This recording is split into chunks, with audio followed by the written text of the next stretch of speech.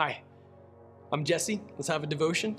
In our series, Radical Family, we're applying biblical wisdom to our dynamics at home and the way that we interact with each other, the way that we treat each other. We saw yesterday this call to put away anger, wrath, malice, slander, and filthy language from your mouth. And then verse 9 continues, do not lie to one another, since you have put off the old self with its practices and have put on the new self. Okay, you're a new person now, so don't lie. Don't lie. Don't lie. You're being renewed, the text says, in knowledge according to the image of your Creator. You're being made into His image anew. So don't lie. This title for the devil is the father of lies, and it's said that when he lies, he speaks his native language.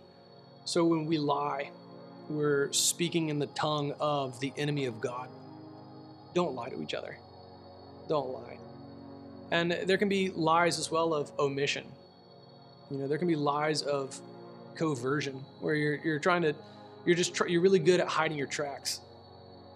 All right, Dad, can we be real? Be honest for a second. Do you take measures to conceal your actions? Watch what's going to happen when you repent. Watch what's going to happen in the context of your marriage and the health of your home as you repent from this. All right, don't lie. Yeah, but Jesse, I'm not saying any untrue words. But if you're being duplicitous, this is the same thing. This is the same thing. It's possible then to be dishonest without actually speaking. What would happen with a clean sweep?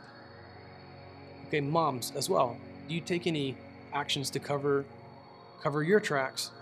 What would happen if you repented from that? Think on how your husband might see you differently, because he'll truly see you. Kids, are you really crafty? Look, don't lie to your parents. Don't take measures to conceal your actions to try to cover up sin. It only rots and festers and gets worse in the dark. Don't lie to each other. Come on. If you profess Christ, you've put on the new self. You put the old self away.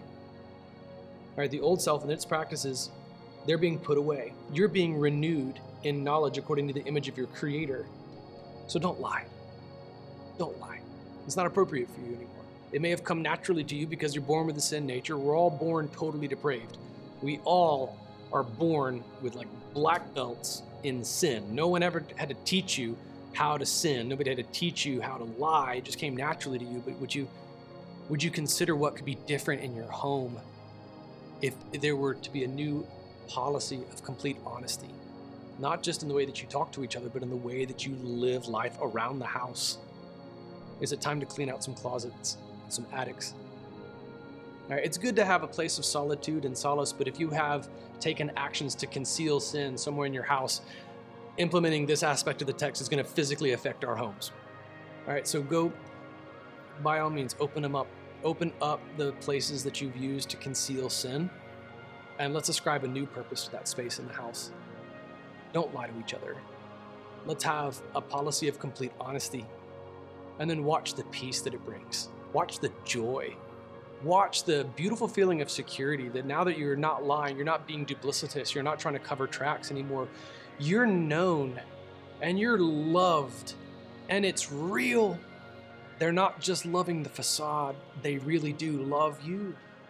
Let's not lie to each other in our church. Let's not lie in our homes.